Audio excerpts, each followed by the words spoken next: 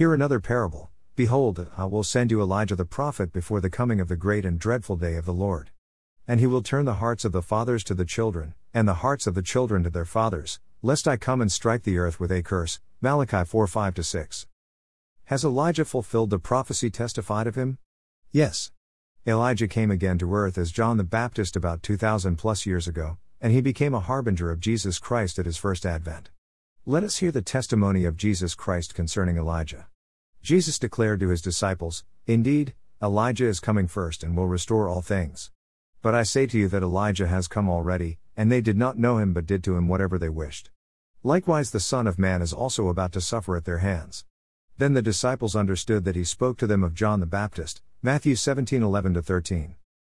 Elijah came again, that is, John the Baptist, had finished his assignment many years ago, but neither the children nor the parents of the inhabitants of the land that he came in to hearken to his voice, rather he was martyred for preaching the truth.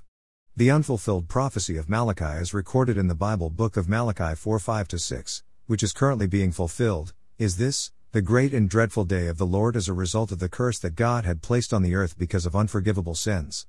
The big question of today is this: who can remove the curse that the men of this generation had provoked God to place on the earth?